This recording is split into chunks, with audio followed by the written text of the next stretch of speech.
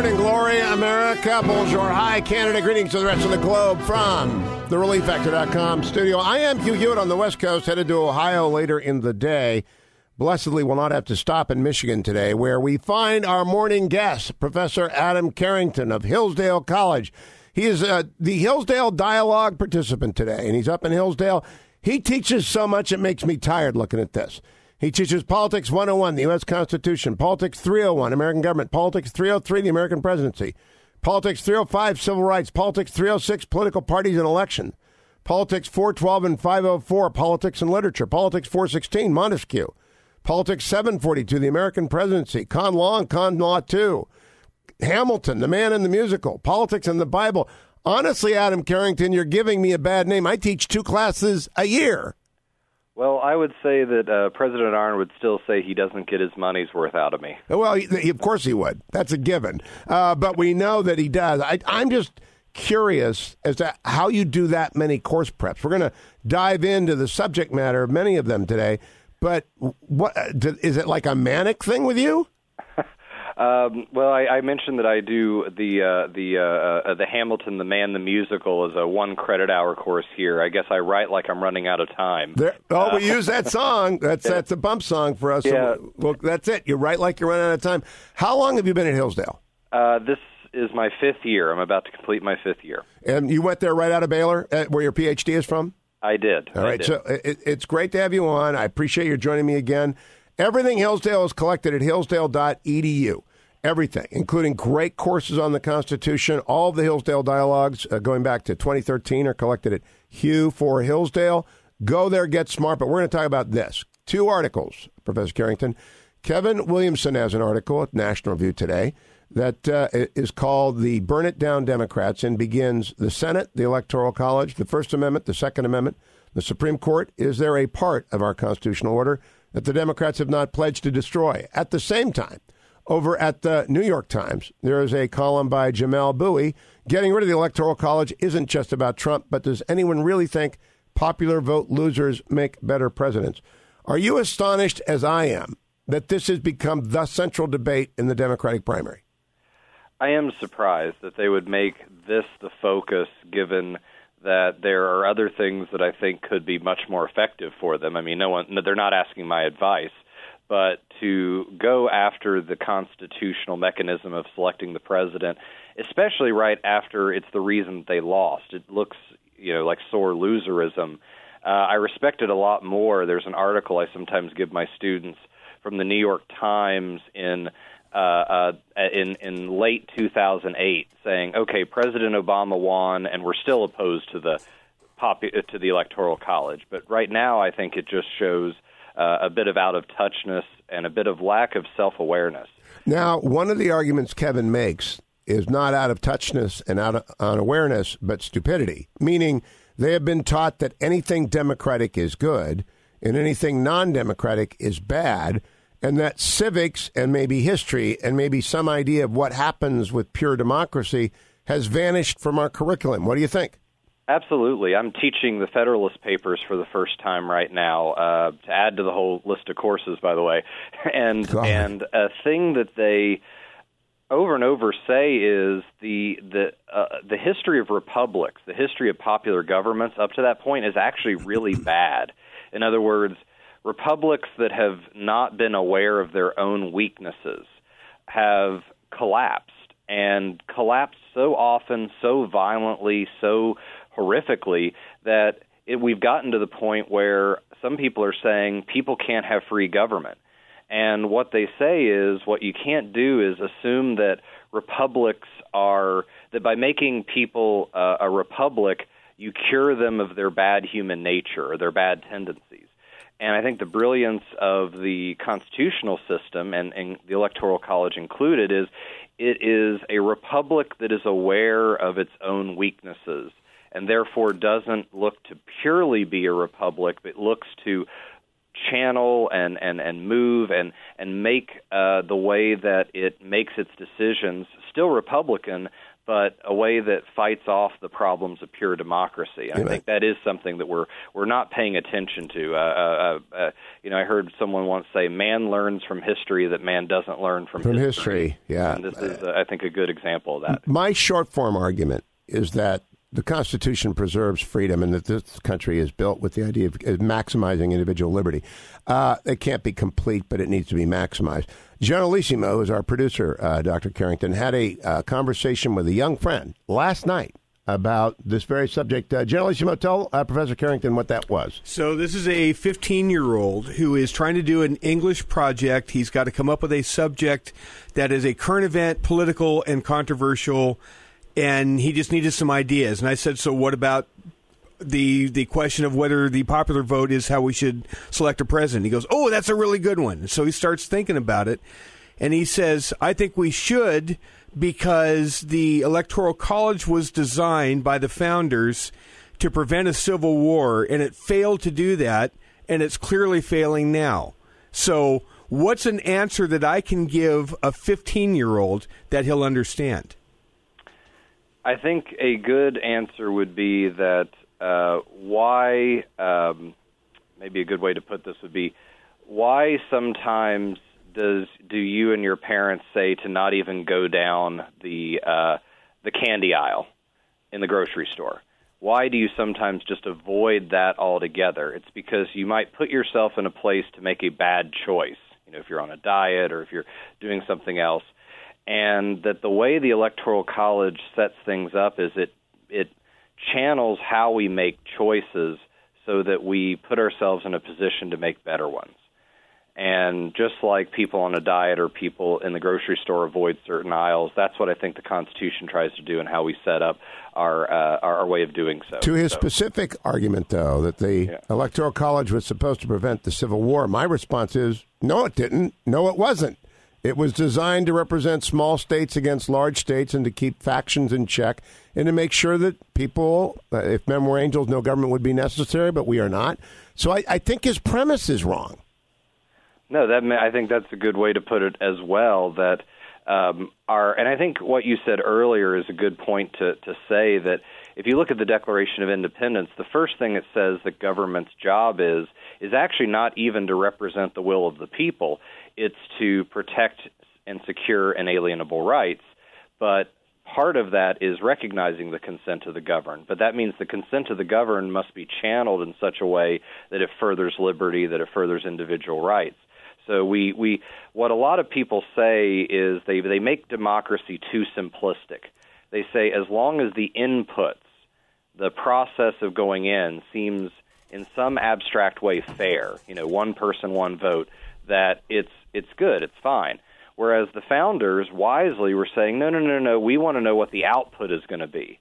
What kind of majority is going to be created? What kind of person is going to get elected normally? And unless you ask that question, you're not asking the right questions as far as what kind of process is going to be most fair, just, and good for the American people. Now, at Hillsdale, you self-select for smart kids who are interested in the constitutional order. Do they get the Electoral College, Professor Carrington? They do, and there are always some who want the popular vote. And to be honest, if you look at the convention notes, there were very prominent founders that were in favor of a popular vote, but they decided in the long run that the Electoral College was satisfactory, and even I think some of them came to believe better. But generally, I try to lay out a good argument for both sides. But for the most part, I think they really do see that issue that the Electoral College shows not just democracy, but thoughtful and intelligent democracy, aware of what it needs to do to have a good outcome. And I think that happens here. Yeah. And the framers were very aware. I mean, they knew their Plutarch. Hamilton studied it by candlelight at Valley Forge. General McChrystal made a big point of telling me that when he was a guest on my program. They knew their history of what happens when you have direct democracy. Absolutely. Read the beginning of Federalist 9 written by Hamilton, where Or read Federalist 10 with Madison, where he says the history of democracies they have been as short in their lives as they have been violent in their deaths. And what that means is that you can have a tyrant of 1 and you can have a tyrant of 51%. Because human beings, as much as there is good in them, there's also the will to be tyrannical over others. There's the will to want to violate the rights of others. And what we need is a government system that pushes against that while still recognizing the consent of the governed. And that's what I think, the genius of the system is. I'm coming right back with Professor Adam Carrington of Hillsdale College. It is the Hillsdale Dialogue, our weekly march down a big issue, a big piece of history and a big piece of constitutional law. The Electoral College is on the table since the Democrats have put it there. Don't go anywhere, America. It's the Hugh Hewitt Show. Alexander joins forces with James Madison and John Jay to write a series of essays defending the new United States Constitution entitled The Federalist Papers. The plan was to write a total of 25 essays, the work divided evenly among the three men. In the end, they wrote 85 essays in the span of 6 months. John Jay got sick after writing 5. James Madison wrote 29. Hamilton wrote the other 51. How do you write like you're running out of time? Write day and night like you're running out of time.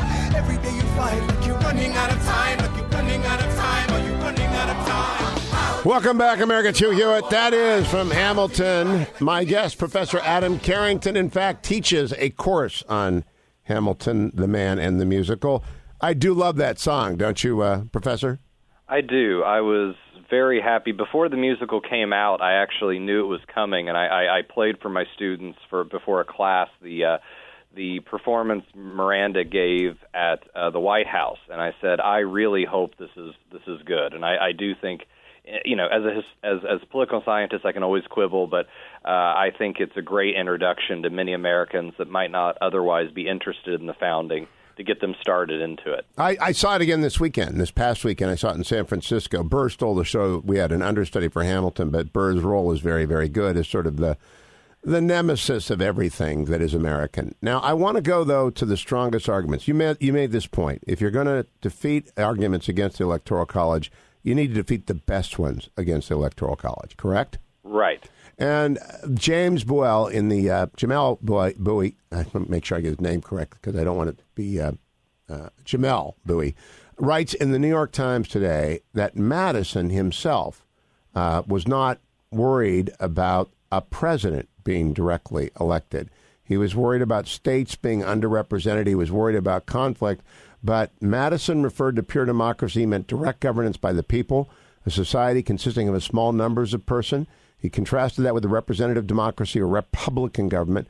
And while Madison agreed to an electoral college, he also saw the merit of choosing a chief executive by popular election. The people at large, he argued during the Constitutional Convention, would be as likely as any that could be devised to produce an executive magistrate of the distinguished character. The people of generally could only know and vote for some citizen whose merits had been rendered him an object of general attention and esteem. Was he wrong? Was Madison wrong? Yep. I think that this is an instance where, in some ways, you see the benefits of deliberating together and compromising. Because Madison, Hamilton to a certain degree, James Wilson, actually all of them did originally support a national popular vote. So I don't want to immediately just throw that idea out the window as wild and silly.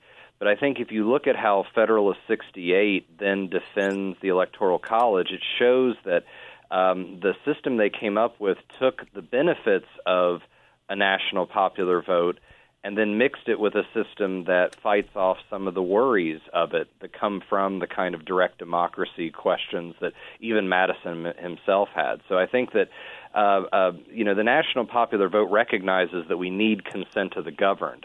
But I think what the Electoral College system itself does is channels that will in a way, makes candidates run in a certain way that I think is actually even better than what maybe some particular founders originally preferred. Now, I also want to raise with you a question. We only have a minute to the break. We'll come back to it, the longer segment.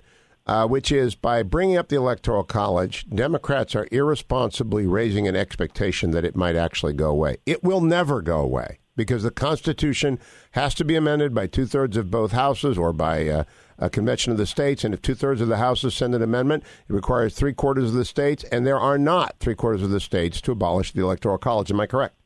Yes, I think this is another classic case of overpromising that will result in underdelivering. And is that bad for our republic? Absolutely. If you start getting elected on what seem to be manifestly false pretenses, you're going to disappoint the people. That's going to undermine the relationship between office holders and those that elect them, and that undermines the fundamental idea that republics are based ultimately on the consent of the governed. We'll be right back. Going to continue our conversation with Professor Adam Carrington of Hillsdale College. It is the Hillsdale Dialogue, all things Hillsdale, collected at hillsdale.edu. You can sign up for the free Imprimis Speech Digest, absolutely free, just by going to hillsdale.edu. Go nowhere, America. No one else was in the room where it happened, the room where it happened, the room where it happened. No one else was in the room where it happened, the room where it happened, the room where it happened. No one really knows how the game is played, the art of the trade, how the sausage gets made. We just assume that it happens, but no one else is in the room where it Welcome back, America. It's Hugh Hewitt. This is the room where the Hillsdale Dialogue happens, the studio, joined now by Adam Carrington, a professor at Hillsdale College, Adam M. Carrington. You can follow him on Twitter. Carrington A, I believe, is his Twitter handle. AM. Carrington AM is his Twitter handle. And, Adam, I want to go back to an article that came out this morning by our friend David M. Drucker at the Washington Examiner.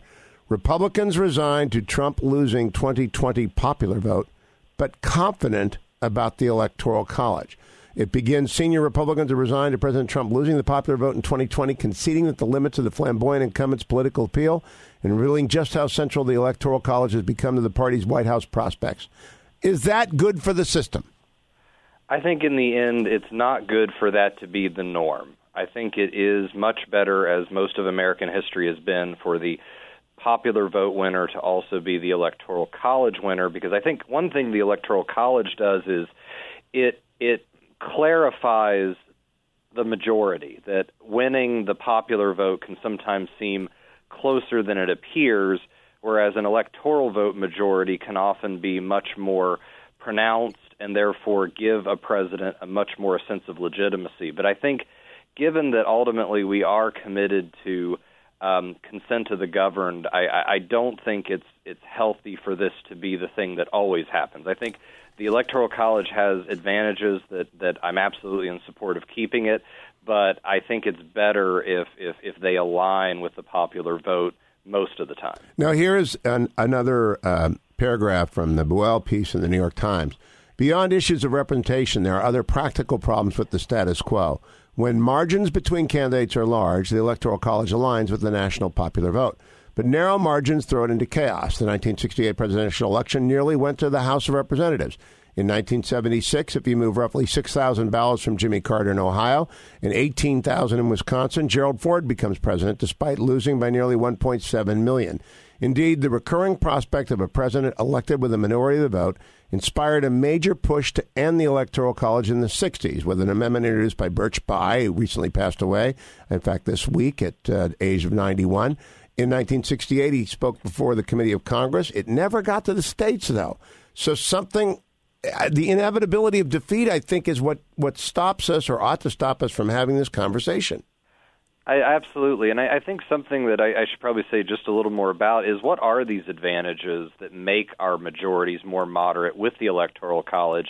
And I think in some ways, I think we're talking about the destabilizing effect. I think we need to talk about how the Electoral College stabilizes the electorate in a way that if we were only doing the popular vote, it wouldn't. We'd always be talking about a couple thousand votes here, a couple thousand votes there, in a way that I don't think we do at the Electoral College. What the Electoral College does is it forces candidates to create a national majority. that you can't just run up the vote totals in urban areas or suburban areas or rural areas. You can't just run up votes in the coast or the heartland. You've got to actually run across the country and across sections of the country. And I think that while we do want it to align with the popular vote, that creates a more moderate majority. It forces candidates and parties to take into account more of the country than they might otherwise, more than just their base. And I think that makes it so that more interests and more of the common good is realized in that kind of election that I don't think happens with a popular vote.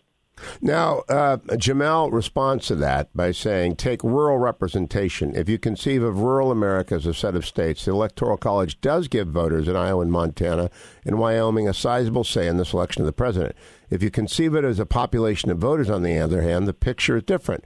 Roughly 60 million Americans live in rural counties, and they aren't concentrated in rural states. Millions live in mid-sized states like California, New York, Illinois, Alabama, and South Carolina. I pause there because I missed the word large, and that's obviously a large state.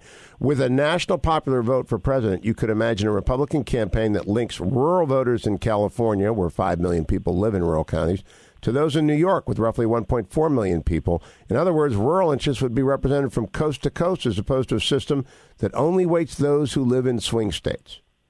I think that what you have to understand, too, is that rural voters in different states often can have a similar interest, and that that by being forced to run in moderate states, swing states that have sizable rural populations, you actually are forced to cater to the needs of rural voters in that way that I'm not completely convinced that you would have if you had that national system.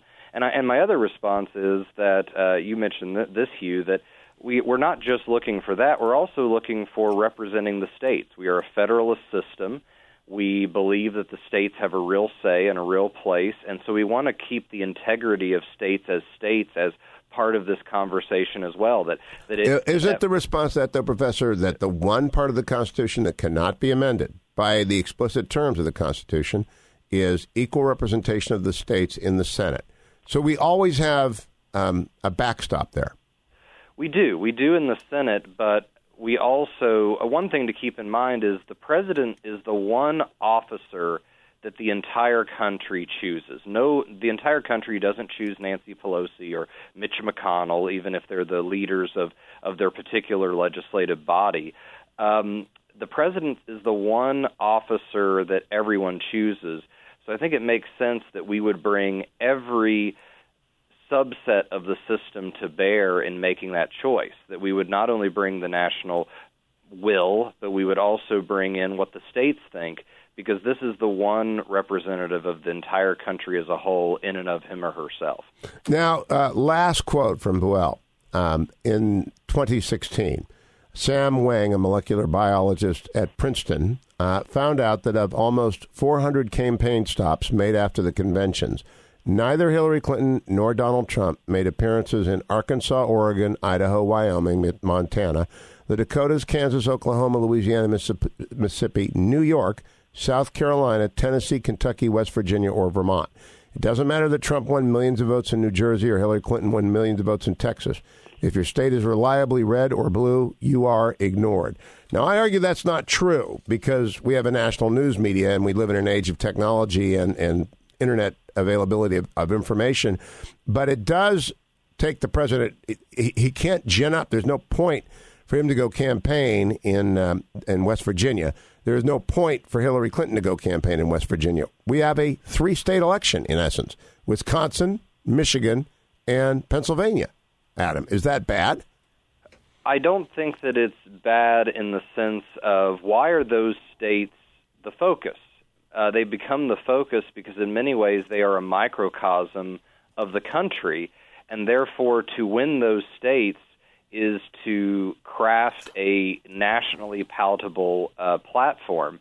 And I think another thing you said about the media, I worked on a presidential campaign back in the day, and the big thing that a lot of the campaigns were pushing for rallies and visits was news media coverage.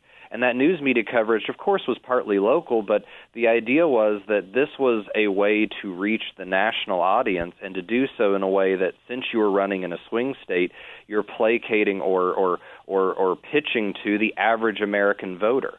And I think that is something that, sure, that means the president doesn't personally visit every particular state on the campaign trail, but the swing states are a swing state for a reason that shows a national vision of his messaging, a national vision of his of what he thinks is the common good for the country. Otherwise, these other states would become swing states because the people would say your message is out of touch with our interests and our values. I'm also deeply skeptical of the abolishment of the Electoral College because of its secondary impact on polling. It would increase dramatically the impact of polling on the race, in that people want to go with the winner. And if there isn't a path for someone, they go with the winner. I think it's got to be on some people's minds. This will end up being conclusively decided long before the election is balloting is done. Well, and that's also why I'm against early voting of any kind. I think that campaign can change in the last couple of weeks.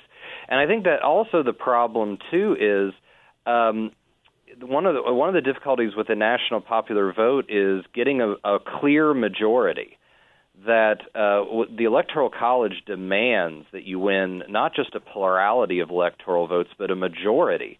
And I think that that's not only good for legitimacy, I think it's also good for the moderation of the kind of coalition you try to build that I talked about before. And I think with the national popular vote, you have a lot better chance of 5 or 6 people jumping into the race, and the winner, if it's a plurality, being 35% of the vote. And imagine the legitimacy problems if that was all you had to hang your hat on, 35% of the American people. I think that's a much bigger problem with the popular vote and much more likely constitutional crisis if it happened. No, it's not a constitutional crisis if a election goes to the House because it's provided for in the Constitution, but it would certainly be controversial. And I've written a column, Howard Schultz's path to the White House is by winning one state of sufficient electoral size that it throws it to the House, and then he basically blackmails the Democrats to elect him president.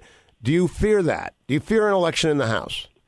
I don't fear an election in the House happening. I do fear an election in the House being the norm because I think it's the problem with the diversions between the popular vote and the electoral vote on steroids, to be honest.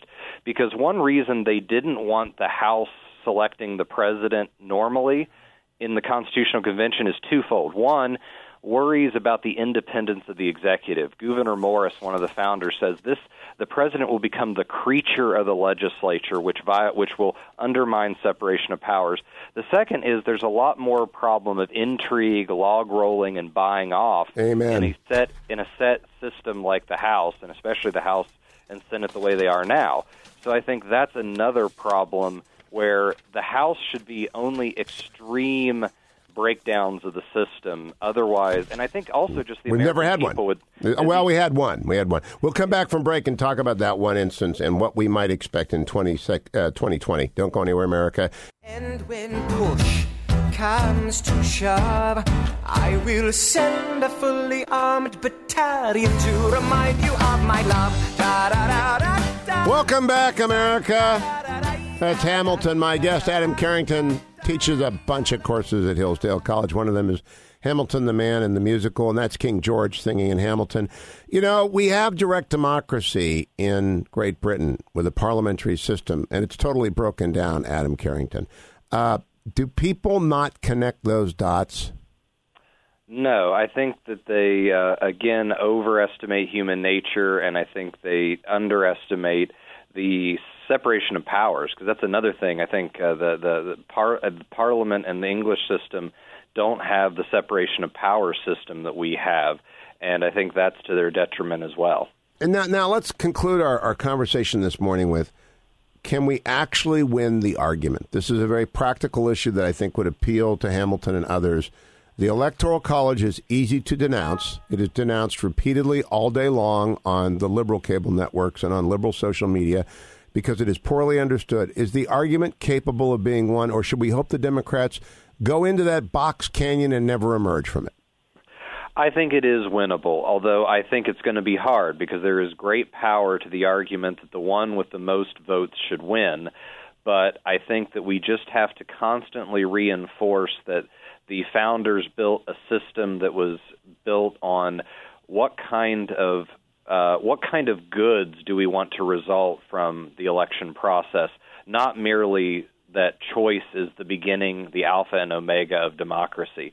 Good popular government involves ordering our choices in a healthy way, and I think that's the argument that we have to make. Now, how much of this is related to President Trump's style? Peggy Noonan has a great piece in the Wall Street Journal today saying he didn't just blow open the door, he blew it off the hinges, and he created jagged edges. He grew so big with such tough rhetoric and such direct politics that it's really polarized all of American politics, producing what she calls the mean girls of Congress, Representatives Omar and Alexandria Ocasio-Cortez. What do you make of that argument that Trump has really made this the central issue of the day? I think that what's happened is partisanship has become so deep and defining in the current era. And the reaction to President Trump has been a big part of this on the Democrat side, that they are willing to not see themselves the way Americans need to see themselves, which is, on one hand, yeah, you need to be a partisan. You need to be on a side that as best you understand it. But on the other hand, you need to be an American citizen and a dedicated to the Constitution. And I think they've now decided that any means is, as long as they see it as undermining the president and their opposition, is fine. And I think that's not healthy for a republic. It's not healthy for a constitutional government. Well, the good news is we have term limits, so at most it can go on for 4 more years, and then the reversion of the norm that always occurs in politics. And I do believe in the reversion of the norm. Our normal situation is the Electoral College follows the popular vote. It's usually a very abnormal situation, and 2016 was one of the most abnormal situations ever given the 2 leading party candidates. Just doesn't alarm me in terms of history, but changing the basic structure does. It really does. But I don't think it's possible, so I don't know whether or not to worry about it. Last minute to you, Adam Carrington. I don't think you should worry about the system changing. I think we just need to worry about civic education to make sure that the people trust and have confidence in the system and don't check out. And that's the kind of stuff that we're trying to do at Hillsdale, both with our own students and with others. And I appreciate that you let Dr. Arnn and then me on this time on to do these kind of things, because it's a great civic service to bolster good citizenship, which is the bulwark, really, to the greater concept of that the Electoral College is trying to accomplish. We got 1 more minute. Let me add this, though. The breakdown of civics in secondary and junior high education is complete. I mean, it's completely shattered. How do you rebuild that? We're trying to rebuild it here with our charter school initiatives. We're trying to do it with our online courses. We're trying to do it, and other places are trying to do it by getting back into the public schools and at least giving willing teachers tools to do so. And I think it just has to be a large civic effort, and we're going to, no victory or defeat is ever completely assured, but we're going to either win or go down fighting on that front. Adam Carrington, professor at Hillsdale College of many, many things. Thank you, my friend. A great conversation today. This will be posted along with every other Hillsdale dialogue from 2013 forward for your binge listening pleasure at hughforhillsdale.com. I think we'll call it Electoral College so that people will just go to know and find it there. And remember, all things Hillsdale are available at hillsdale.edu. That's hillsdale.edu, including all the fabulous courses, many, many of them 30 and 40-minute courses on World War II, or the Second World Wars, as Victor Davis Hanson and Larry Arnn referred to it, one of the most magnificent of the recent offerings. Course in progressivism, the assault that actually has led to this election cycle that we're in now with the progressive left. 1 or 2 on the Constitution. They're all there. They're all free. They're all for your viewing pleasure. If you're a teacher, adopt your curriculum from that. If you're an interested citizen and you want to improve your own knowledge of how the system works, it's all right there at hillsdale.edu. Thank you, Dr. Carrington.